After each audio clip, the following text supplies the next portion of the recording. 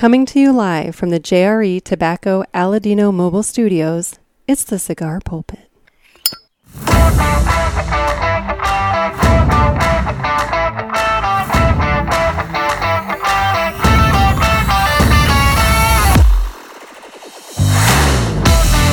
Hello, everybody, and welcome to another sermon from the Cigar Pulpit.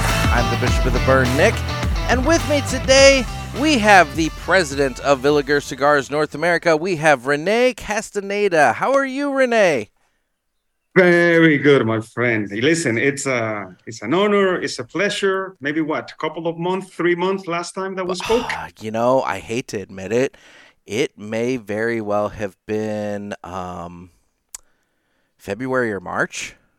No, yeah, more. I remember because it was when you came on as a sponsor at that, or a partner of ours. Yeah, it's been a little bit. No, actually, more. You're right, because I remember that we postponed it for a week because it was the first time that I got COVID. You got COVID. That was January. Yes, that was January. Yes. So yeah, it's been a minute, and it's been a minute. It's been too long, but there's been a lot that's happened in that meantime, and we're prepping to get ready for the PCA and everything here. We're recording this on, Monday, July 3rd. You're 4 days out from the start of the show, correct?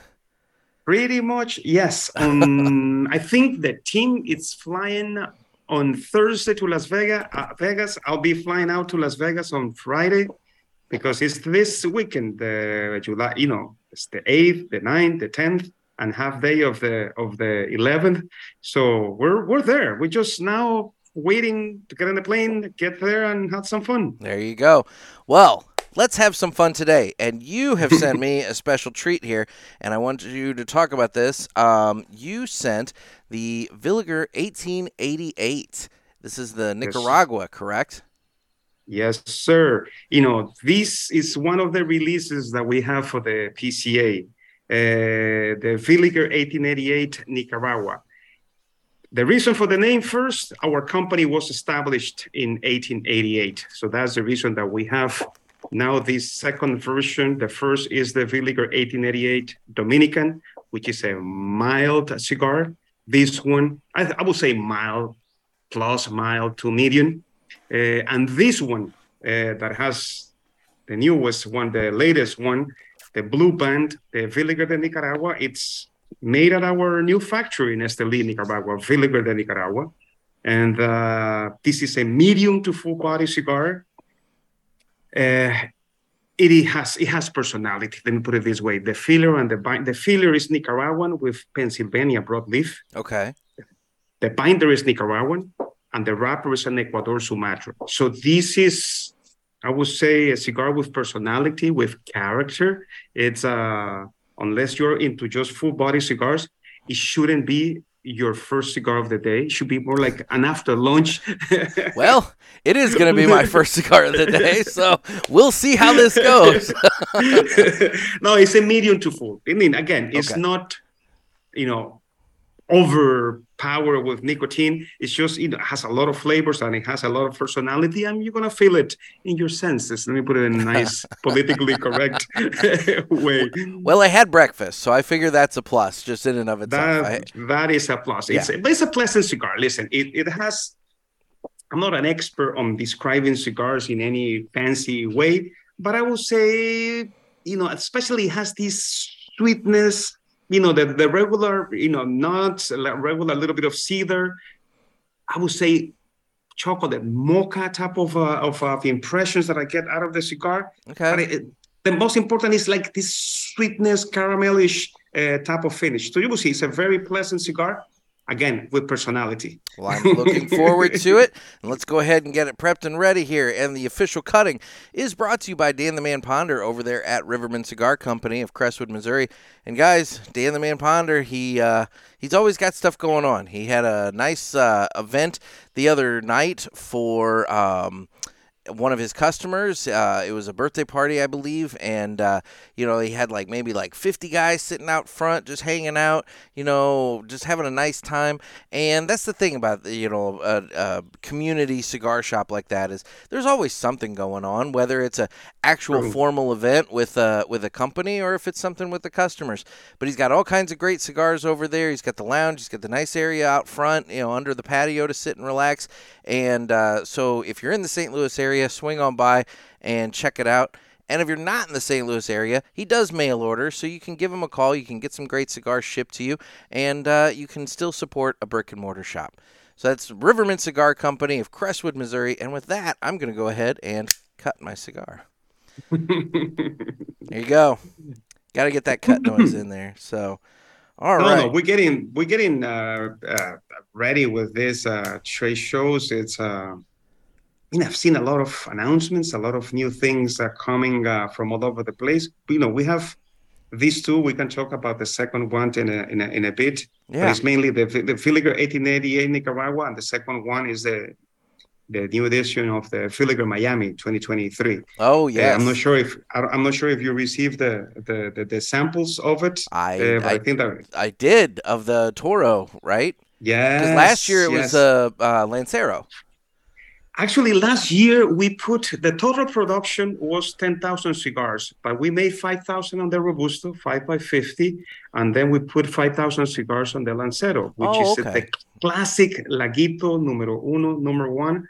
This 7.5 by 38. Okay. And in these Miami 2023, we use a traditional, I would say, Cuban size. Cubans call it cañonazo, and it's a 5 7/8 by 53. So it's almost like a 6 by 53, sort of like a Toro Gordo type of sizes. We use our own names for the sizes. Okay. So it's that similar blend, and I say similar because we added one leaf of Peruvian tobacco to the original blend of the Villiger Miami, just to make it more aromatic. The Peruvian tobacco has this quality of enhancing the flavors and make it the tobacco more aromatic without changing too much the strength and the general character of the cigar. Okay. Well, no, you did send me one of those along with this 1888, and I'm looking forward to giving that a shot as well, because I'll say that Villiger Miami, in the Lancero size, for lack of a better description, I know you said you have your own size names and everything, but I can't remember off the top of my head what you said that one was. But that way in the Lancero size was a fantastic smoke, and I'm really looking forward to trying it more in this Vitola, just to see the difference. I think that we spoke. For me, my favorite size of that Miami was the Lancero. And I told you the story. The original, when we started that project, we started with the Lancero size. And by the way, I didn't invent the other name. The other name was invented by the Cubans. And it's called Laguito number one. Laguito number one. Number one.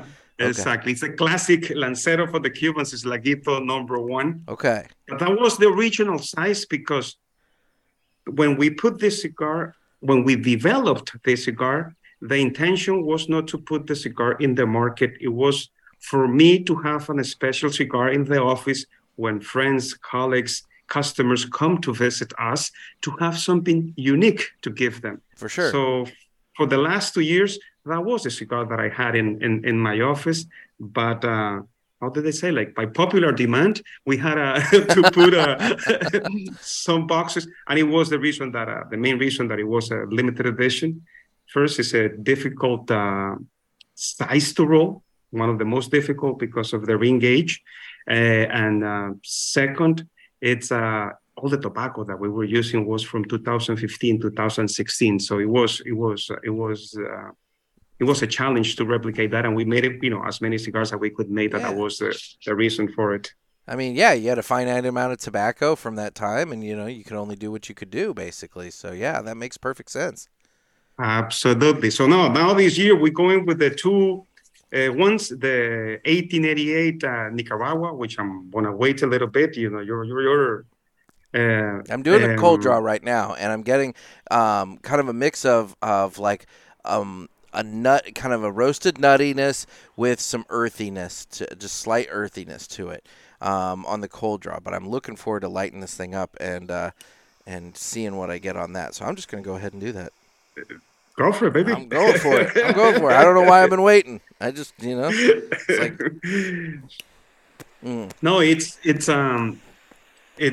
crazy times for all of us in the cigar industry, because the PCA is like the equivalent to the Super Bowl. For us, it's the big deal. We usually present our new products for the year at the PCA, so it's always a challenge. It's always fun. It's a lot of competition, and listen, we need to showcase the best of the best, because there are excellent cigars out there. So you really have to get your game in place to make sure that you put the best of the best to compete in the major leagues. Let me put it that way. Yeah, no, for sure. I mean, it's one of those things where we're in a time where it seems like there's a lot of really good cigar options out there, and for the consumer walking in the humidor, they can go wrong, but generally it's very hard for them to go wrong. And so, like you're pointing out, you got to come out with something that really stands above and is superior, and really catches the eye and catches the smoker and everything else. And so, I mean, I have been a fan of your line and your products for a while. We've been promoting them on the show. I know that we've had a number of listeners that have, found out about your cigars and have posted in, our social media channels and whatnot that they've been trying and smoking the Villiger cigars. And so, hopefully they have gone out and found them and enjoyed them. They seem to have. But how has that been? I mean, that was kind of the part of the deal with you and I kind of partnering up here and everything, is that listen, I have to keep coming into North America like this, and I want to know how it's going. I have to give it to your audience, from first to talk about that, because whenever some of your listeners are buying our cigars, listen, I get what is it called, tagged in the post in social media to let me know that they heard about us through you. So that's the reason that they're mainly connected to our cigars. Listen, we're growing. It's a very good exercise. It's a very good year. I think at this point we are almost 580 some last time checked stores in the U.S. We keep growing and adding more retailers.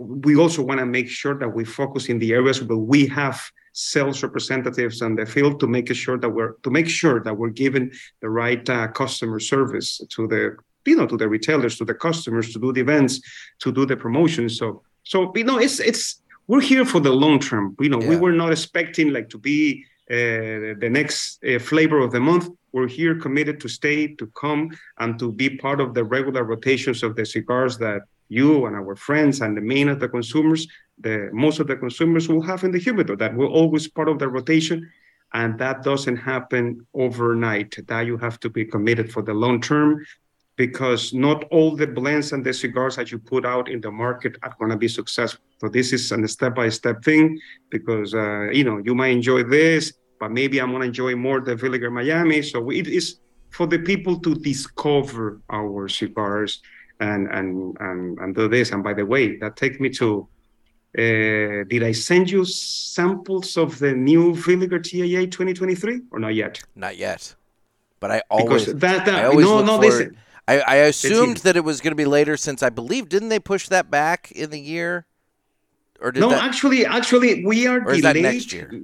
It's next year, because they put it for later. But the reason that I bring up the TAA, because this is the only brand that we go and work with different manufacturers in order to get another set of exposure to another audience to our cigars. So like in 2020, we did with Ernesto Perez Carrillo. Then in 21, we did with Hochi Blanco, Tabacalera Palma. 22, we did Eric Espinosa, La Zona. This year we did Aganorsa. So I need to make sure that we get that one. I think it's a fantastic stick. And we started shipping them last week. Okay. We were supposed to put them out on April. It's just that we were delayed on the exercise of the packaging. The problem was the packaging. The cigars were made by Arganosa since December last year. So, I mean, the good thing is the cigars were resting for another 5-6 months. So that's a beautiful thing for the cigars. But yes, we started shipping. So if any of your listeners see that one, it's the one with the green band. The TAA 2023 was made by Aganorsa, that you know that they have great tobaccos and they are amazing, the blends that they're putting out in the market. So that's one of the venues that we also, or the channels that we use to get more exposure to our cigars, is that we use the TAA to make that bridge to new audiences, new consumers, people that might not be familiar with, let's say, Villiger, but they're more familiar with Arganosa, to give us a try. Once again, I go back. It's a long-term process. It's a step-by-step, adding, customers here, customers there, people to get to become fans of our cigars. For sure. And that makes perfect sense that you would partner with, on that cigar. Because like you said, in 2020, you're bringing in the EPC fans to try one of your cigars. And 21, you're bringing in Hochi Blanco, correct? Yes, Hochi Blanco, yes. And then last year with Eric Espinoza. I mean, it makes perfect sense to do that. And, I mean, I'm a huge Aganorsa Leaf fan. I mean, I smoke a lot of their cigars. I really enjoy them a lot. And, so I'm looking forward now to trying not that I wasn't before, but now I'm really looking forward to trying the TAA 2023. I'll still say of the three that I have tried, the 20, 21, and 22, that 2020 from EPC is just lights out. It is just and I have one left in my humidor inside that every time I look at it, I'm like, oh, I want to smoke you, but I don't want to smoke you, because it's like, I just don't want it to go. But yeah, it's just such a great cigar. No, but we really go to, these manufacturers are pretty much our close friends, and they know that we're reaching out to them to support what we're trying to do in the US. And by doing that, we want to make sure that we work on a cigar that they are very proud of. And it's not just another cigar. Like, listen, make sure that you're shining as much as possible, because we're going to give you the spotlight to shine.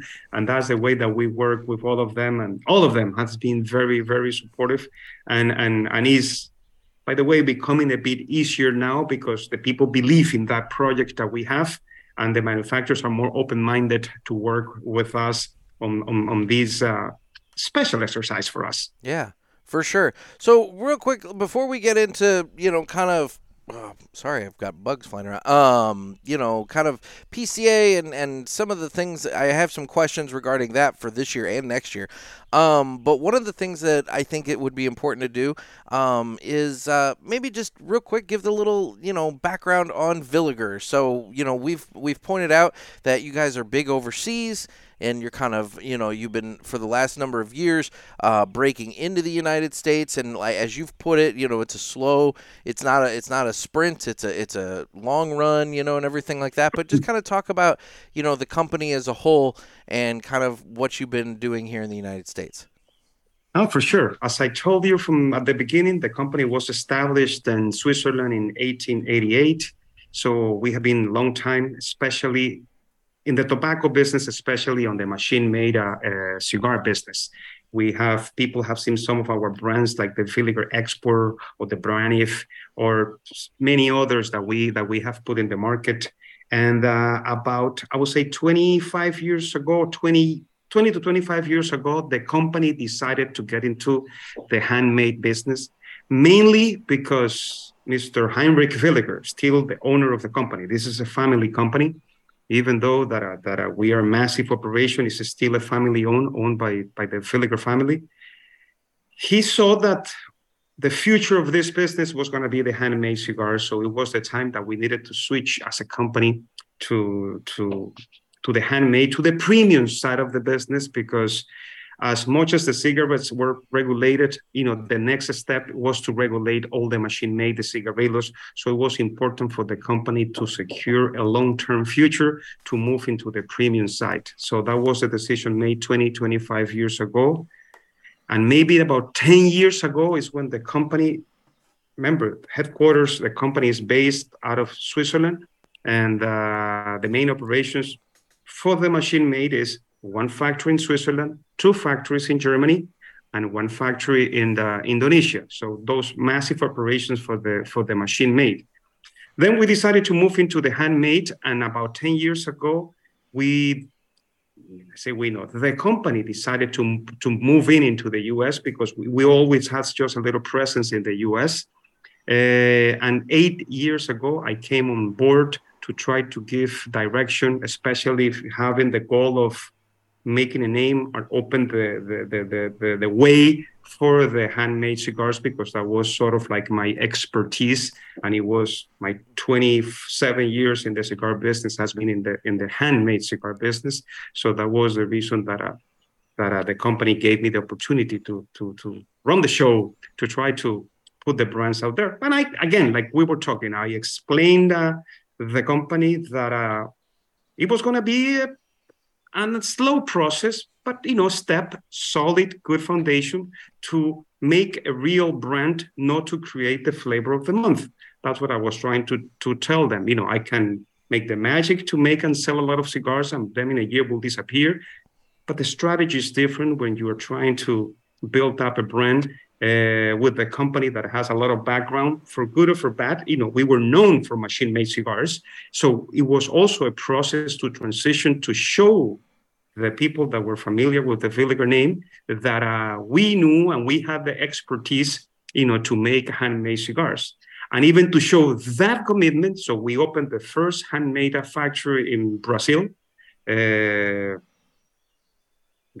that's about 7 years ago. Okay. And at the end of 2001, we opened the factory in Nicaragua, Villiger de Nicaragua. And we did the grand opening now at the beginning of the year. And the reason for that, it was COVID was there. So we couldn't do any grand opening until finally at the beginning of this year. So that factory has been operating since October 2021. Yes, and we have a great partner by Advanced Cigars, that they exclusive made our cigars in the Dominican Republic. And this is a large factory that we have as a partner in Santo Domingo, actually not in Santiago, but in Santo Domingo. So that's part of our commitment. We keep moving in, putting more foundation to the handmade cigars, on one side, to make sure that the brand as handmade company keeps growing in Europe, and Switzerland, Germany, France. So we have Villiger operations like commercial entities. There is Villiger Switzerland, there is Villiger Germany, there is Villiger France. We have a massive export international department, and we have the Villiger, North America, which we handle the business on this side of the pond. So it's that we keep moving, we keep taking steps and making brands that blends that we're proud of, that we can build legacy for the brand, that we can leave a future for the brand. And it's tricky, but it's a little bit different, is that we are not building the brand based on the personality of anybody. It's not like I'm going to the stores, I'm doing all the events, or you see me like everywhere, because I'm more the business guy behind the scenes, putting the puzzle together for the things to move around. We're trying to build the Villiger brand as a brand, and not as a cult of a personality, and there is nothing wrong with the other ones, because I think that is a great tool that facilitate a lot of things when the people can connect with one person and the brand, especially when you're talking about cigars and these nice products that need that personal connection. So it's a little bit more challenging when you're doing it without, let's say, a face of the brand. Yeah, I can think of a couple brands that, if maybe the face were to go away, you kind of sit there and you wonder, like, okay, where would that brand be without that person? Yes. And it does lead to a question of what is the history of that brand without that. Because let's be real, our time is all fleeting. I mean, Oh yes, it's one of those things. So no, that's for a an company, interesting thing that you're thinking, down the road for that purpose. Yeah, we're building a legacy brand, and we need to do it without the cult of the personality. So that's part of the exercise, and that's the reason that could be a little bit more challenging, because most of the brands in the US has been built up out of the owner, the person, the brand ambassador, whoever that person might be, and makes the connection easier, because at the end of the day, you want to give a little bit of personality to this, because if not, at the end, this is just a bunch of dry leaves rolled together. So you want to No, that's true. And see, and talking with retailers and doing a little bit of sales myself, when I was helping out with Dan at Riverman, what I have found is that cigars that have a story behind them, and a story that is not overly complicated, something that's like kind of easily packaged to where you can tell that retailer, hey, this is the story behind this cigar. The story gets them engaged with that cigar, and then in turn they get engaged with that story, and they get their customers engaged with that story, and then at that point that story is kind of what's helping sell the cigar, above and beyond brand recognition and everything else. It's like people like a story. I agree.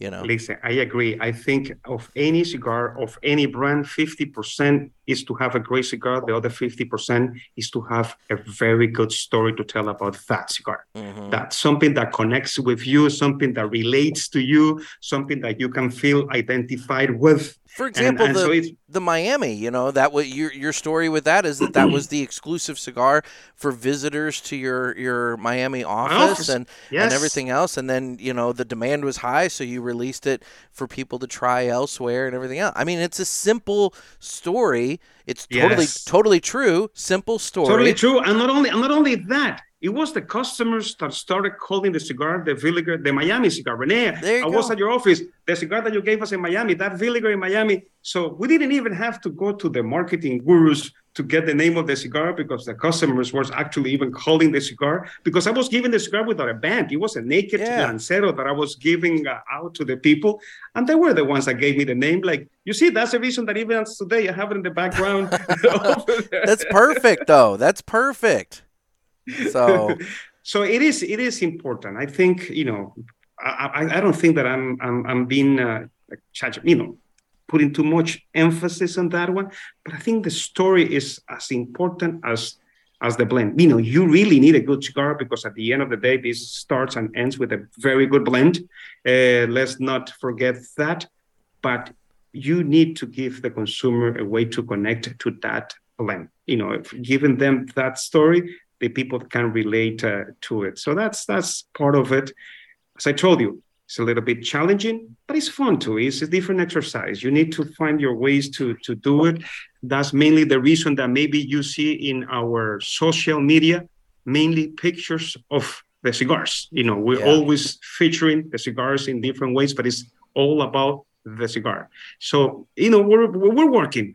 Fortunately, the Mr. Heinrich Villiger understands that this is a process, and we take steps that we measure pretty much every quarter, every year, to see the evolution of the brand, the respect that we're gaining for the brand in the market, and the fact that we're connecting with the consumers in the US in a solid, a mature way. So that's we're proud of what we have done. There is a long way to go, for sure. And we need your support and your friends' supports to make it happen, because if not, we're just talking crap over here. There you go. Well, thankfully, the cigars are fantastic. So that makes half your job that much easier right there. So I agree on that one. I was talking to a friend of mine, like, listen, you give me a great cigar, I can do magic with that, but it has to be a great cigar. And speaking of which, I'm really enjoying this Villiger 1888, the Nicaragua here. So the like you said, it's kind of it's not overly strong. I mean, I would say, like you said, kind of a medium, but it is very flavorful. Now, granted, I'm only maybe just starting to finish the first third of it, so I'm kind of still getting into the cigar. So, No, and I told you, but you're right. It's a medium, solid medium body, maybe medium plus the yeah, strength. and that's the thing. Maybe as Flavorful. I get into it later, maybe it's going to get a little bit stronger. But for flavor. It's a lot of flavor. It's Bottom. like you have a lot of things going on over there, which I think the fact that we're using that Pennsylvania broadleaf in the filler gives that extra twist to the blend. For sure. It's very good, and I got a little tickle in my throat there. Don't want people thinking I'm coughing because of the cigars. Like, no. And a little tickle in my throat, but no, it's been really good, and I've done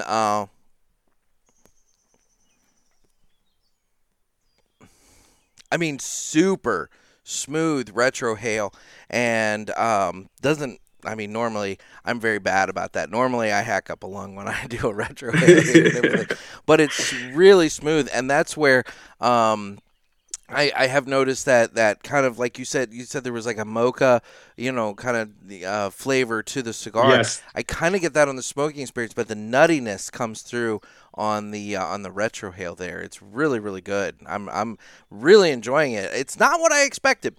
Typically, when I see Nicaragua on a cigar, I think, okay, this is going to be a spice bomb. It's going to slit my throat, that kind of thing.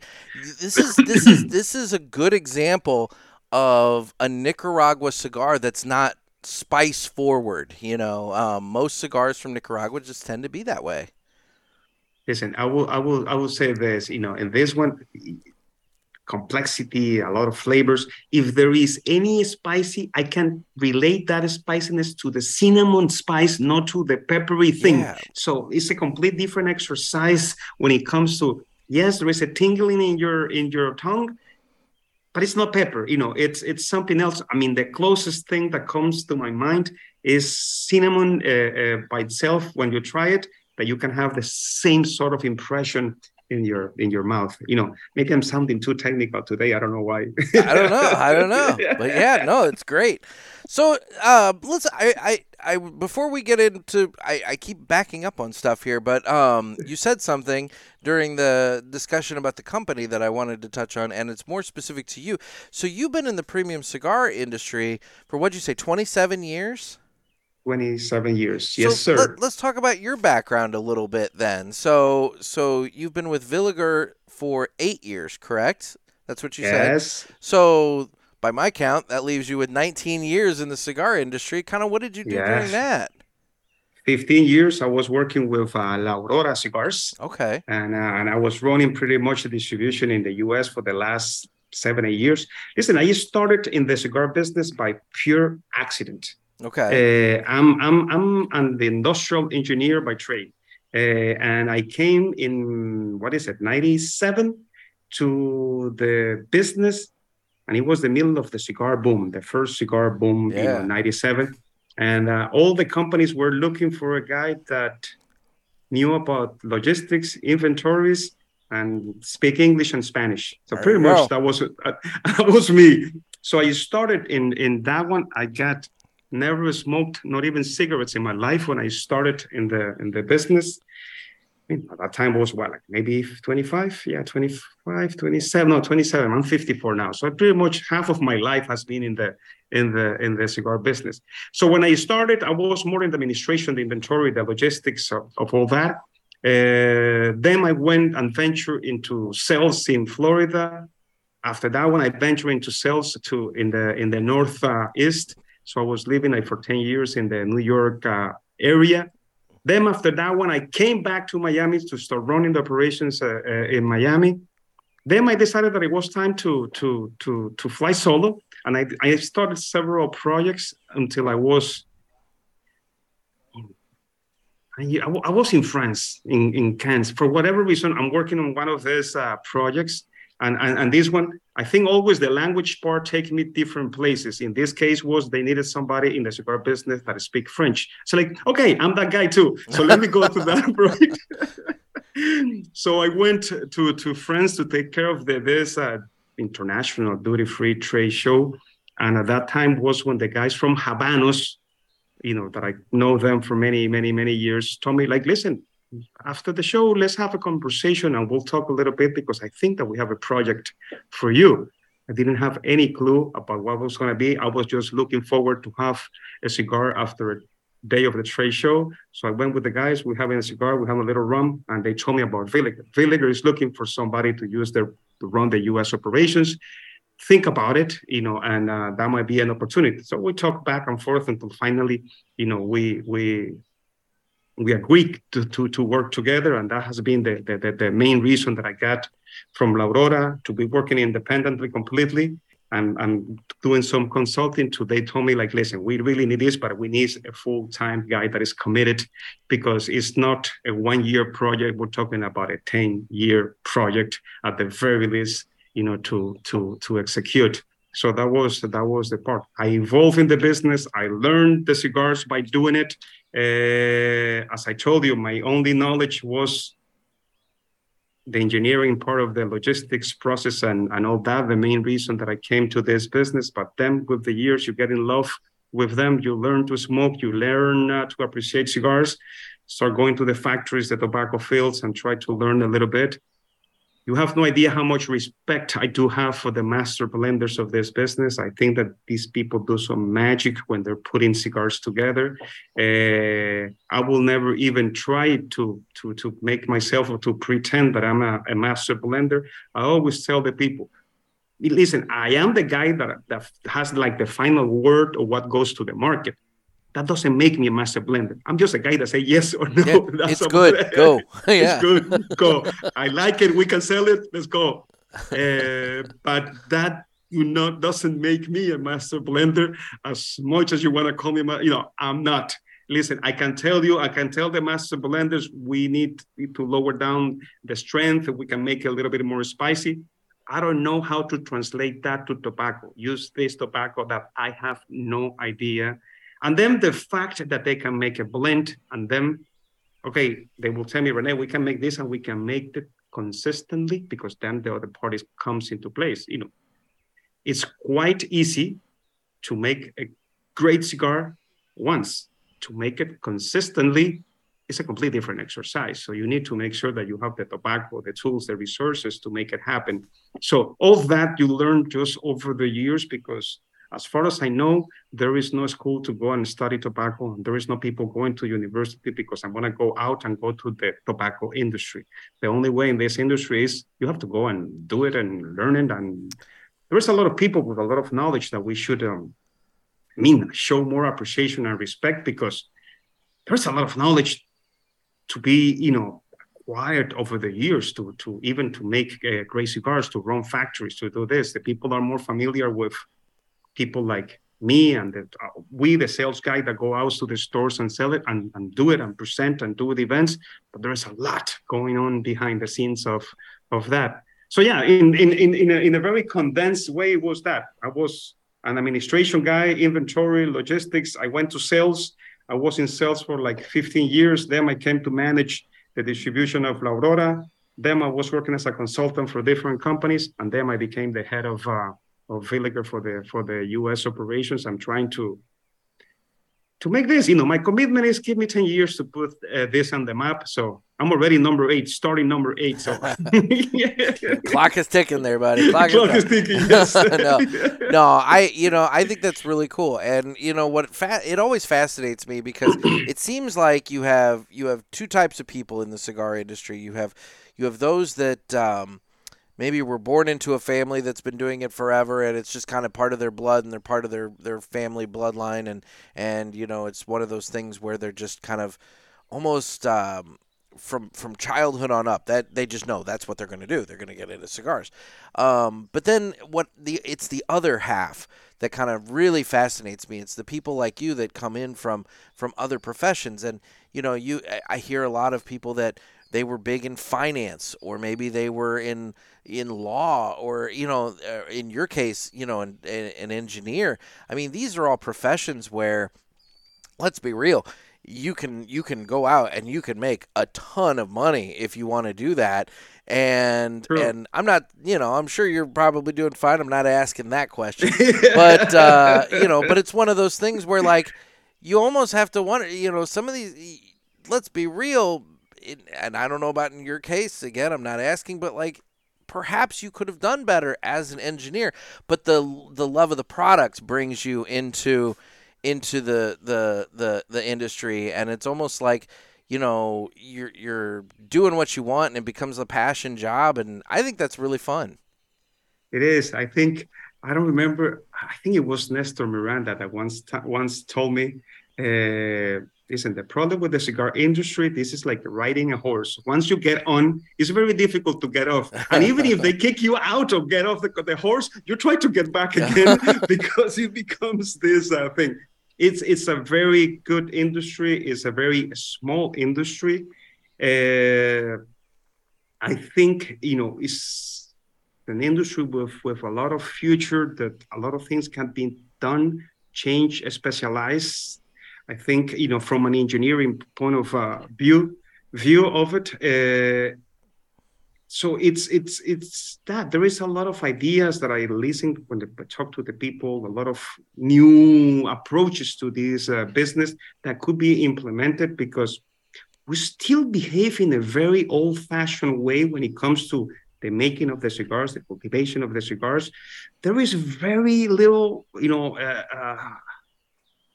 new things going on. All this is more traditional art craft going on. Yeah. So that makes it interesting. Even on the marketing part, is now when we see all these crazy new ideas, because we have this influx of young people coming into the business to present ideas. I think that the last major change of this industry was brought by Drew Estate when they brought acid to the market. Yeah. And like that, this company need the new generations to give new approach, new perspective to the future of the business. So I hope that the FDA with regulations doesn't close the door to the development of new products, because the excitement is on the new products. I don't care how much you love one brand, but I know that you don't smoke the same brand every single time, because if not, it becomes boring. Yeah. The beauty of this is I try this, I try that. I might have my favorites, but I'm always cherrying and picking what to smoke next, because that is the fun part of it.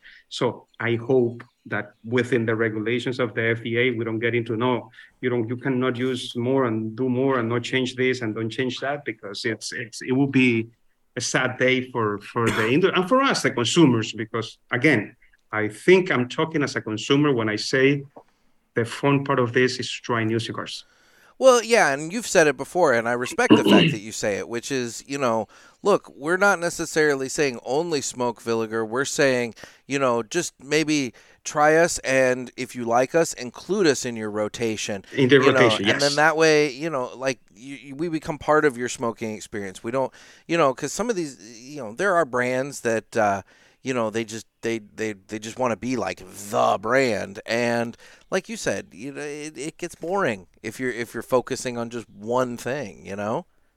Listen, you don't drink the same bourbon all day long. You don't drink the same beer all day long. You don't drink the same wine, because it becomes boring. That's part of the fun to do it. So listen, it's my 2 cents on this one from the consumer point of view. I also go to the stores. I also buy the cigars. I'm always impressed with the stories that I get, about the cigars and the new things that a company might be trying on the blending side of the cigars. So I also enjoy that, because I like cigars and I want to be smoking different things. Listen, I have a rule. 1 cigar a day has to be one that is a non-Villiger cigar. I smoke 3-4 cigars a day. 1 has to be a non-Villiger cigar, to keep it fun. That's part, and it's part of my learning, process. Yeah, for sure. Well, that's going to become relevant here in a little bit when we get into another segment. But first, Why don't we go ahead and get into the tune up the pipes, the Villiger entertainment report here. And this is the part where, that little Villiger, that little ditty there. I mean, we have listeners that will tell us that when they're in the humidor and they see your cigars, that little just pops to their mind. So it's all about the tune, you just got to get the tune. So, but anyway, this is your segment where we talk about, kind of what we've been entertainment we've been consuming, because people are always looking for suggestions on TVs, movies, podcasts, books, whatever it is they've been consuming. So, Renee, what kind of entertainment have you been consuming lately? The last one that I was very impressed, it was in Netflix, the documentary about the Tour de France. Amazing. I've been a fan of the Tour de France. So it's not like I'm new to the Tour de France. I just gained more appreciation about the Tour de France by watching that. I highly recommend. It's recommended. It's well done, well produced, well executed. And even if you have no clue about cyclism, you should watch it. It's a very well done documentary about a sport that is very famous in Europe, even very famous in South America, but I think that we only heard about this when we had Lance Armstrong and the whole. But that's about it. But in the rest, I think it's one of the most watched sports after soccer and basketball and baseball. It's right there on the top 5. Yeah, I highly recommend that one. What else I've done? Book that I read a month ago, maybe 2 months ago. All the Light We Cannot See. Okay. And for the people that don't read books, I think it's coming to Netflix by the end of the year. It's a super cool story based during the Second World War. Very entertaining, very, very good flow of the lecture. Actually, I didn't read the book. I heard the book. I did the audiobook part of it. Yes, because I started with the audiobook. It's like, you know what? This is so much fun. Let me just keep going with the audio book. So All the Light We Cannot See by, I think, Anthony Doerr is the name of the author. Okay. Very good one. What else I've done lately? No, I think that will be, lately I've been, that book, what was the other one that I was reading?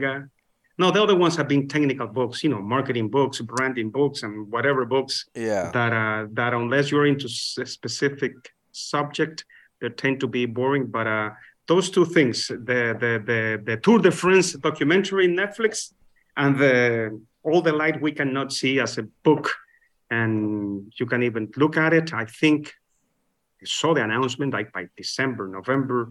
The whatever Netflix is producing the show, to put the book into a guy. I think the guy won the Pulitzer Prize or one of these special prizes, for great book type of thing. So those are my things. How about you? Okay. Well, for me, I like documentaries a lot, so I'm definitely interested in this Tour de France one that you mentioned. But I went a little different path this recently, and I watched one on HBO called Jared from Subway, and it's all about Jared Fogle, the commercial guy? Yeah, the guy who was fat and became skinny and based off eating Subway sandwiches, and then turned out to be really into child porn. And yes, I remember the news about this. It's he's a creep. He's a creep. So if you're into some kind of creepy true crime / oh my, that was bad marketing, as it turns out. I mean, they didn't know at the time, but, it's like, yeah, it was an interesting little insight into the Jared from Subway guy. Podcast wise, I listen to a bunch of different stuff, and somehow or another, I was reading an article, and I don't even remember what the article was, but buried in that article was a reference to a podcast that just the name of it caught my attention, and I had to look it up. And I'm now 2 episodes in out of, how many are here? Total of 13. Okay, so I've got 11 to go. But it's called Who Shat on the Floor at My Wedding? And it's about these women down in Australia area who they were having, it's true crime / humor, and basically they had their wedding on a boat, and apparently somebody missed the toilet in the bathroom at their wedding. And so the whole point of this podcast is they're doing it like a true crime thing where they've got the detective and they're hooking people up to lie detectors and this and that and whatever, trying to determine who defecated on the floor of the boat at this wedding. And so it's just the bizarre nature of it is just so funny to me. And anyway, so there's that. And then what else have I been watching? I don't know. I've still been watching The Righteous Gemstones on HBO. I've been clicking through that, and I don't know if you've ever seen that, but it's got John Goodman, and he's a big preacher, evangelical, preacher with the mega church and everything like that, and it's his family, and they're all dysfunctional, and it's all the wackiness involved with that. But it's a good show. But yeah, that's kind of what I've been consuming this week is Jared from Subway and trying to figure out who pooped on the floor of this boat. So highly intellectual entertainment going on. Very up there. Oh yeah, no, I mean we're reaching to the highest points here, but yeah, every once in a while, you need a little candy for the brain every once in a while. No, for sure. So. Why not? Why not? Listen, I was watching about maybe 2 weeks ago when it was announced the Extraction #2 coming out. I watched the #1. Yeah, I think it was very good. The #2, I was like, really? Like, I wasted 2 hours of my life here. Yeah, that tends to happen. I will say, I've mentioned it on a prior show, but I'll tell you about it. I don't know if you're into Gary Shandling, the comedian. He did the Larry Sanders Show back in the 90s, and he was around, whatnot. But there's a documentary on him on HBO. He passed away, I believe, in 2016, and it's called The Zen Diaries of Gary Shandling. And it's all about, his life growing up and getting into comedy and then getting into these shows and kind of like, after the Larry Sanders Show was kind of like his big hit in the 90s. And it's kind of life after that and whatever. But he was really big into meditation, very big into kind of, that kind of Buddhist kind of culture. He wasn't Buddhist. He was Jewish, but at the same time, he was very into that whole culture and teachings and everything. And it's just it ends up being a very interesting story because he had some trauma as a kid. His brother passed away when he was 10. And it's like kind of how he dealt with that and whatever. It was a good documentary all about a guy that check it out. Normally you would think it's just a comedian and he's just a funny man, but like it's all this like kind of the trauma that led to all the neuroticism and everything, that all the baggage in the background. Yeah, and how he dealt with that. And what's neat is all throughout they have scenes where they have actual clips from his diary. So you see his handwriting, and it's like the actual thoughts from his brain to the hand, to the paper. And so it's fascinating to see kind of how one of these creative types is handling all this. I don't know. I thought it was neat. But listen, I'm impressed with your brain. So you go from who defecated in the boat to this intellectual level of guy that doing meditation and all that. I'm impressed. Right? With extremes. With extremes. I'm a Renaissance man, my friend. I'm impressed. Congrats on that. You go from one extreme to the next. I like some funny stuff. I'll also say, it's been a little bit since I've watched this, but if you're into sports documentaries, there's a 30 for 30, the ESPN 30 for 30 series. It's about this, I think it's called The Spirits of St. Louis. And it's all about the professional basketball team that St. Louis had before the ABA and the NBA joined to like make the NBA, the NBA, as we know it now. And the Spirits of St. Louis, they were one of the teams that ended up getting cut when that merger took place. But there's a twist to it that the owners got what the NBA thought was a nothing deal, and what turned out to be one of the biggest sweetheart deals ever. And I won't spoil it, but if you check that out, it's the Spirits of St. Louis. It's called the Spirits of St. Louis? Spirits of St. Louis. It's a 30 for 30. And what's interesting is like, oh, God, what's the NBC sports broadcaster, the really famous one? Bob Costa? Yes. He got his start calling these basketball games in St. Louis because he's from St. Louis. And he's in this documentary talking about just some of the wacky stuff that would take place at these games and everything like that. I mean, it was just bizarre, but no, that's a really fun sports documentary if you're into that. You see, now I have something good, to there you go. Follow up on. Oh, you're not interested in who shit on the floor at the wedding? I'm telling you, it's a riveting mystery, my friend. It's a riveting mystery.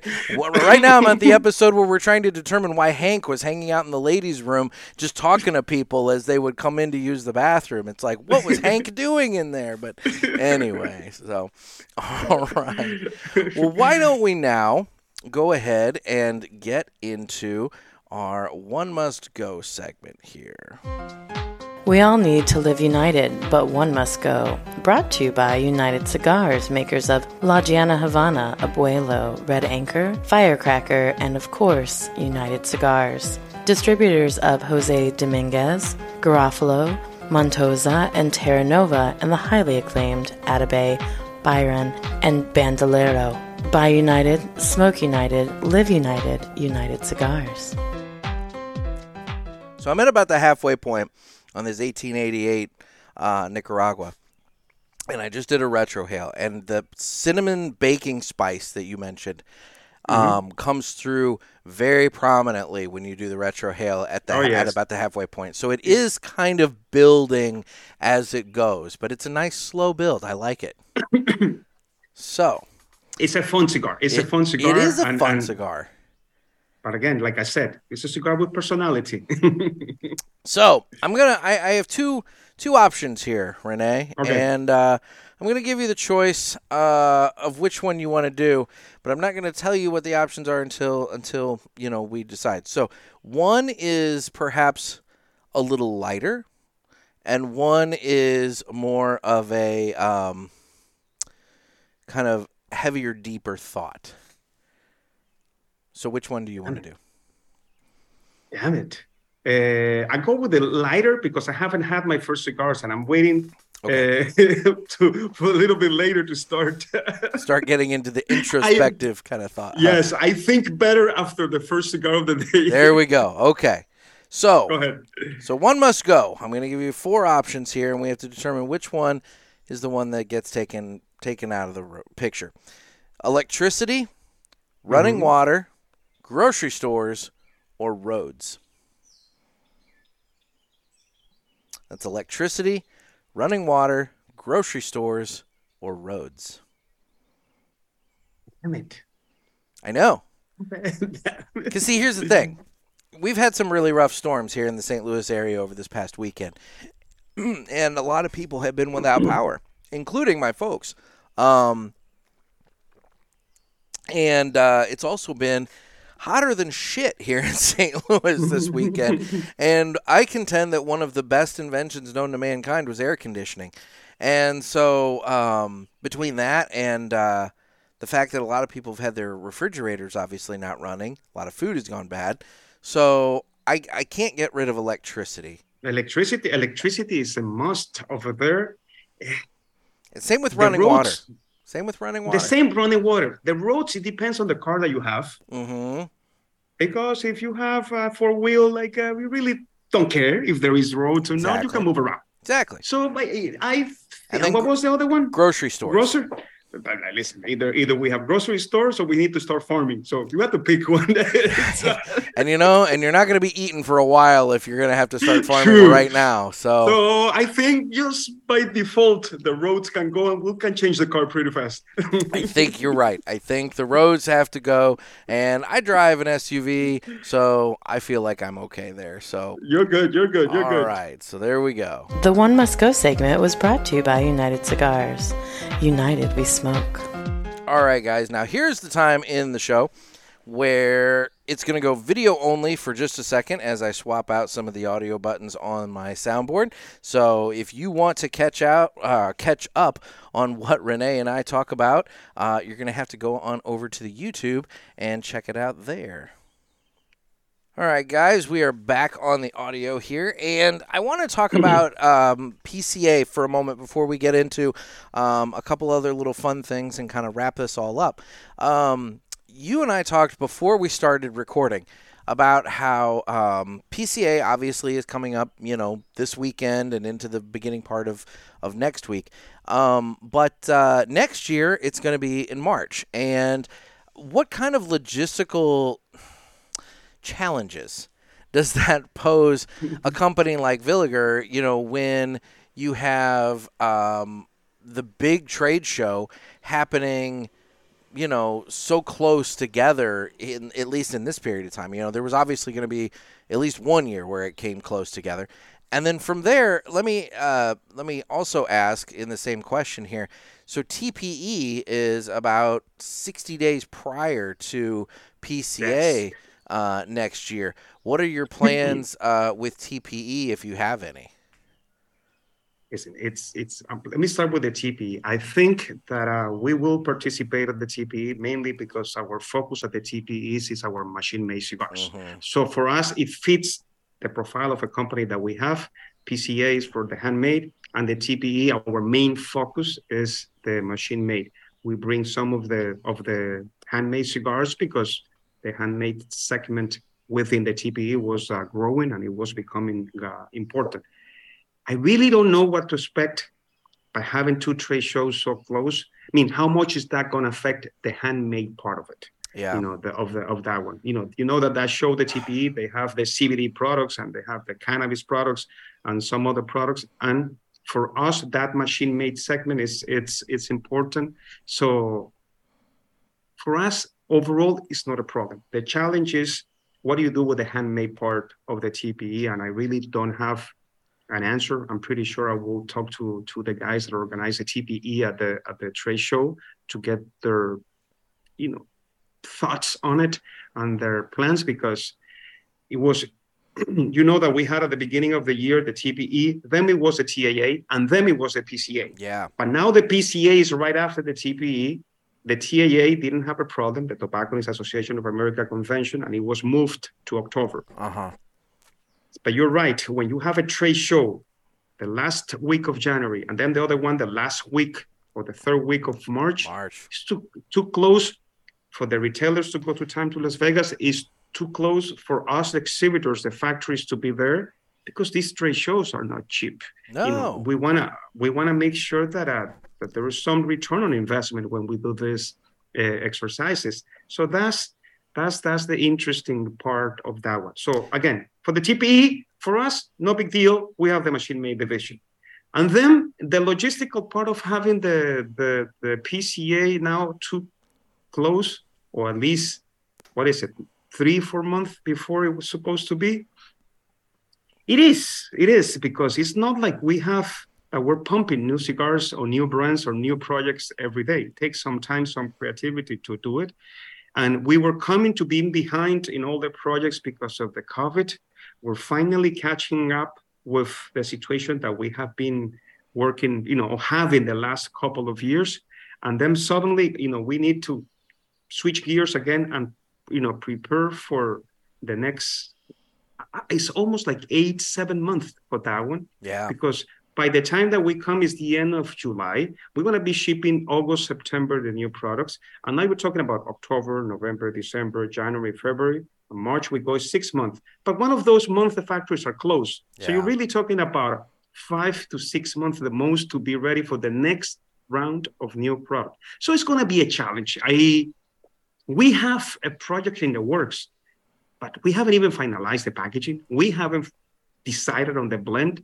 So now we need to, should we rush this or should we go there? We need to make these decisions in that one because, again, we need to be up to the state of the company, the state of the market, to bring excellent cigars and not like Havana cigars, just because we have to be there with a new product. No, maybe we just have to be there, but we don't have to be there with a new product. Yeah. Those are the two options. Either if we are ready to present a new product, we will present a new product. And if not, we'll be there and we showcase our cigars. We show the love. We shake hands and kiss the babies.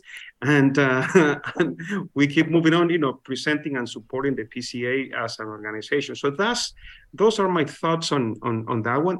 It's going to be challenging. It's going to be difficult. We have about 6 months to come with the next round of new products to present to the market, which is not easy because you want to compete at what I call the major leagues level and presenting the best products possible that you can precisely to the market, to showcase to the market. Well, and I've heard some stories of manufacturers that maybe something that they were going to bring out this year, they're just sitting back on and holding for next year, giving a little bit more age to and everything like that, and they're just saying we're just not going to do it this year, we'll do it next year, that way we have something. Like you said, maybe there's some manufacturers that are hurrying up and rushing something in order to get it ready. I don't know if that's the greatest strategy either, but it's kind of an interesting situation that you guys are kind of put in. What are your thoughts about the March date going forward, though? Like, I know this year coming up is going to be, it's kind of weird because it's so close together with the July and the March, but then going forward, it's going to supposedly be in March, going forward from there. Like, what are your thoughts on that time frame? If the PCA was the only trade show, like it used to be many months ago, yeah, March will be a perfect day. Nowadays, listen, I don't think it's going to make much of a difference because nowadays there is so much technology that if I wanted to launch a product, I don't need a trade show to do it. Precisely. There is, you see, we send you the samples. Yeah, direct email. We send the direct email. We send the package to the consumers. That exercise is even cheaper than presenting the brand at the trade show. And we have a direct communication with all the retailers. So I don't think, this time and age with all the technology that we have, having the trade show on March or July, it's going to make any difference. That's just my opinion because, maybe good for the stores to planning the year out, maybe. Yeah. But from the manufacturer point of view, I don't think so. We'll get adjusted, like you said, the first year. Next year will be a little bit of a challenge. But then after that one, will be business as normal. I don't think much is going to change. Other than that we have a new date and maybe it's not as hot as it is in Vegas in July. So that would be a good positive thing. That's definitely true. And one of the things that you touched on regarding TPE and PCA that I wanted to circle back to is I think it's good for you guys as a brand that because you offer that machine made and then also the hand, the premium hand rolled stuff, you do have something different to highlight in different shows because, this is just me talking. I've talked with a couple of retailers, so my sample size is very, very small. So don't, assume nobody should take this as gospel. But I do suspect that when it's all said and done and people are able to analyze the numbers and all this kind of thing, I suspect that the people who own your traditional cigar shops and lounges, more that carry more of the premium hand rolled and not necessarily the convenience stores and those other kind of stores. I suspect that if they were told, hey, you've got two trade shows that are 60 days apart, going forward, which one are you going to do? They're going to go with PCA. And I would suspect no doubt about it. I think the premium cigar aspect of TPE with this move is going to dwindle down. I think that's personally, and again, it's just me talking, not Renee. I think this is why you've seen Altadis and General and Drew Estate, talking about how, hey, we're coming back to PCA next year, and all this kind of stuff. They had kind of stayed away for a couple of years, and I think they saw the writing on the wall and said, hey, the audience is going to PCA. We need to be where the audience is. I agree. I think is that if, as a traditional tobacconist, you're a true tobacconist, your trade show is the PCA. You know, this is where your focus, 99% of your business is premium cigar. Your trade show is the PCA. So I have no doubt. I mean, I 100% agree with your statement. And we, the companies, have to follow, like you said, we have to follow the audiences. Sure. If the audience is the PCA and your business is premium cigars, you need to be there, or at least try to be there if you can afford it, to be. Yeah. And that's just the way that is. It's not that complicated, and that's the reason with these changes. Let's see what happened with the industry. It was interesting, or it is interesting to have two choices because that gave competition to the PCA to improve their game. That's true. And I think they have done their homework to improve their game. And like anything in the free market, you need a little bit of competition to you step up at the plate and keep working, baby. Nah, for sure. You don't want to get complacent and get lazy with it. So, no, I think you make a valid point. So, well, it'll be interesting to see how it all shakes out. Now we'll come back and gossip after the show. How about that? For sure. I love it. I love show gossip. It's even better. It's like, who got drunk at the pool this year? So, all right. Well, now why don't we go ahead and get into this? Guess what, motherfucker? It's time for 3 cigars we've smoked and enjoyed this week, and this is where I was telling you. This is where you can highlight some cigars that you've smoked and enjoyed. So, what if you want to go ahead and give a shout out to your first cigar? What's a cigar you've smoked and enjoyed this week? Listen, one I think is a direct consequence of your show because I've been smoking lately a lot of the Aladino. Oh, okay. I like what Justo is doing with the blends. Beautiful blend. I think that I told you I'm a big fan of the Honduran tobacco. For sure. So I've been smoking different ones. I tend to stay with the Corojo, but I've tried the Habanos and I've been more exposed to the brand of that one. And this is when I think these marketing exercises are relevant. Because I think it's just because I hear over and over you guys talking about Aladino that it makes the name more familiar when I walk into the walk-in humidor or to a humidor into a store. For sure. So this is me trying to be the consumer. Let me see by listening to this show how I get affected, and it's happened. The magic, the trick is there. Let me see what else. With marketing, what do they say? 7 touches. In order yes. for whatever. So, I mean, you might be encountering Aladino or in your case, Villiger in magazine ads or, online ads or something like that. But then also, we're just one of those touches, but it all adds up to where brand awareness to where, like you said, when you're in a humidor, you see it and you're like, oh, I've heard of that. I want to try that. True. The other one that I tried that I was also impressed was the Cabaywan, Connecticut, I think, from Tatuaje. Cabaywan, Connecticut. I was like, damn, this is a very good cigar. Yeah. It's made by Pepin. It's part of the Tatuaje portfolio. And so it's a very good, nice Nicaraguan on the milder side of it. Very good one. And what was the other one? But I mean, the other one that I smoked that it was just a little bit too much for me was El Dorado by AJ Fernandez, a New World El Dorado. Man, I did the retro hell on that one. It's like, damn, this is high octane for me. But impressive, very good flavors, very good cigar. A little bit too strong for my taste. But those have lately on that one. I've been smoking all kind of different things off here and there. So yeah, the Aladino, I think I have to blame you on that one. I'll take the blame for that. That's okay. I'll take the blame for that. But it's usually, it's like that. I think that I smoked the Cabaywan from Tatuaje because it was a recommendation from the retailer. Yeah. Renee, you should try this one. It's right there on your alley of your morning cigars. And El Dorado, because then is the other extreme. This is into the fuller body, and it really kicked me out and on that one. It was a strong kick that I got in the retro hell when I was smoking the El Dorado. Okay, all right. Well, my first one, I had it the other day. It was Perdomo 20th anniversary in the Sun Grown. I really like that cigar. I tend to go to the Sun Grown a lot from those cigars, and it was a great smoke. My second one You brought up Aladino. I had an Aladino Cameroon in the Elegante, the Lancero size.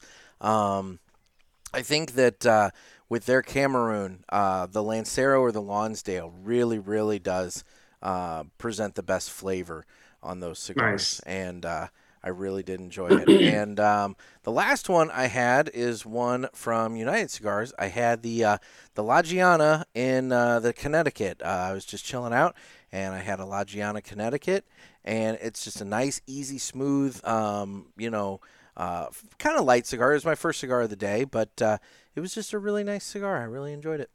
You know what? Now that you mentioned this, I remember that I was in Orlando and I stopped by to Cigars with a C, the Avenue, I think is the name of the store. And they gave me this Atabey Lancero that is one of the best freaking cigars that I've smoked in my life. Dude, I'll tell you, Atabey, Nelson Alfonso there, I mean, like, you're not going to get a better Connecticut or, cigar than the It was Atabey. The Atabey Lancero Cigars in the Avenue, I think. Cigars on the Avenue, Cigars with a C in Orlando. And they go, Rene, you have to smoke this. And I said, like, damn, great cigar. But yeah, that was only once, because I haven't been able to find it in the local shops in Miami. But impressive. Atabey Lancero for sure. All right. Well, why don't we now hear about my monthly cigars? This would normally be the time that I give some information about my monthly cigars, but I've hired that out this week, so take it away. My Monthly Cigars is a premium cigar subscription service. It comes in a variety of different size boxes at affordable prices. Use offer code PULPIT and get free shipping on your first box and 20% off any items in the online store at mymonthlycigars.com.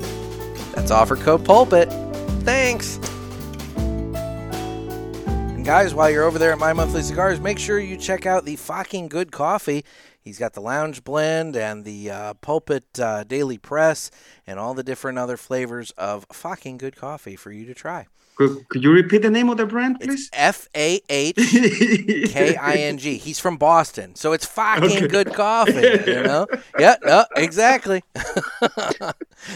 It's the best branding, man. It's fucking good, It's like fucking good. Don't be a fucking loser. Try fucking good coffee, So yeah, no, it's. I know. Trust me. When he first came out with it, I was like, okay, this is where we're gonna go. I like it. So Renee, I am down to the final third of the 1888 Nicaragua here. I have absolutely loved this. I am so looking forward to. You sent me. Looks like a Toro and Robusto and maybe like a Corona. Yeah, it's the cigar is available in the three vitolas: the Toro 6x50, the Robusto 5x50, and the Corona. That I forgot exactly what is the size of the cigar. That is the one that maybe you're smoking, the little Corona. No, this is the Toro. I still have the Robusto and the Corona. Corona, and the Corona is 5 1/4 by 43. There you are. So, yep. 5 1/4 by 43. So it's 6x50, 5x50, and the 5 1/4 by 43, was it? Mm-hmm. That's what it says? Mm-hmm. Good.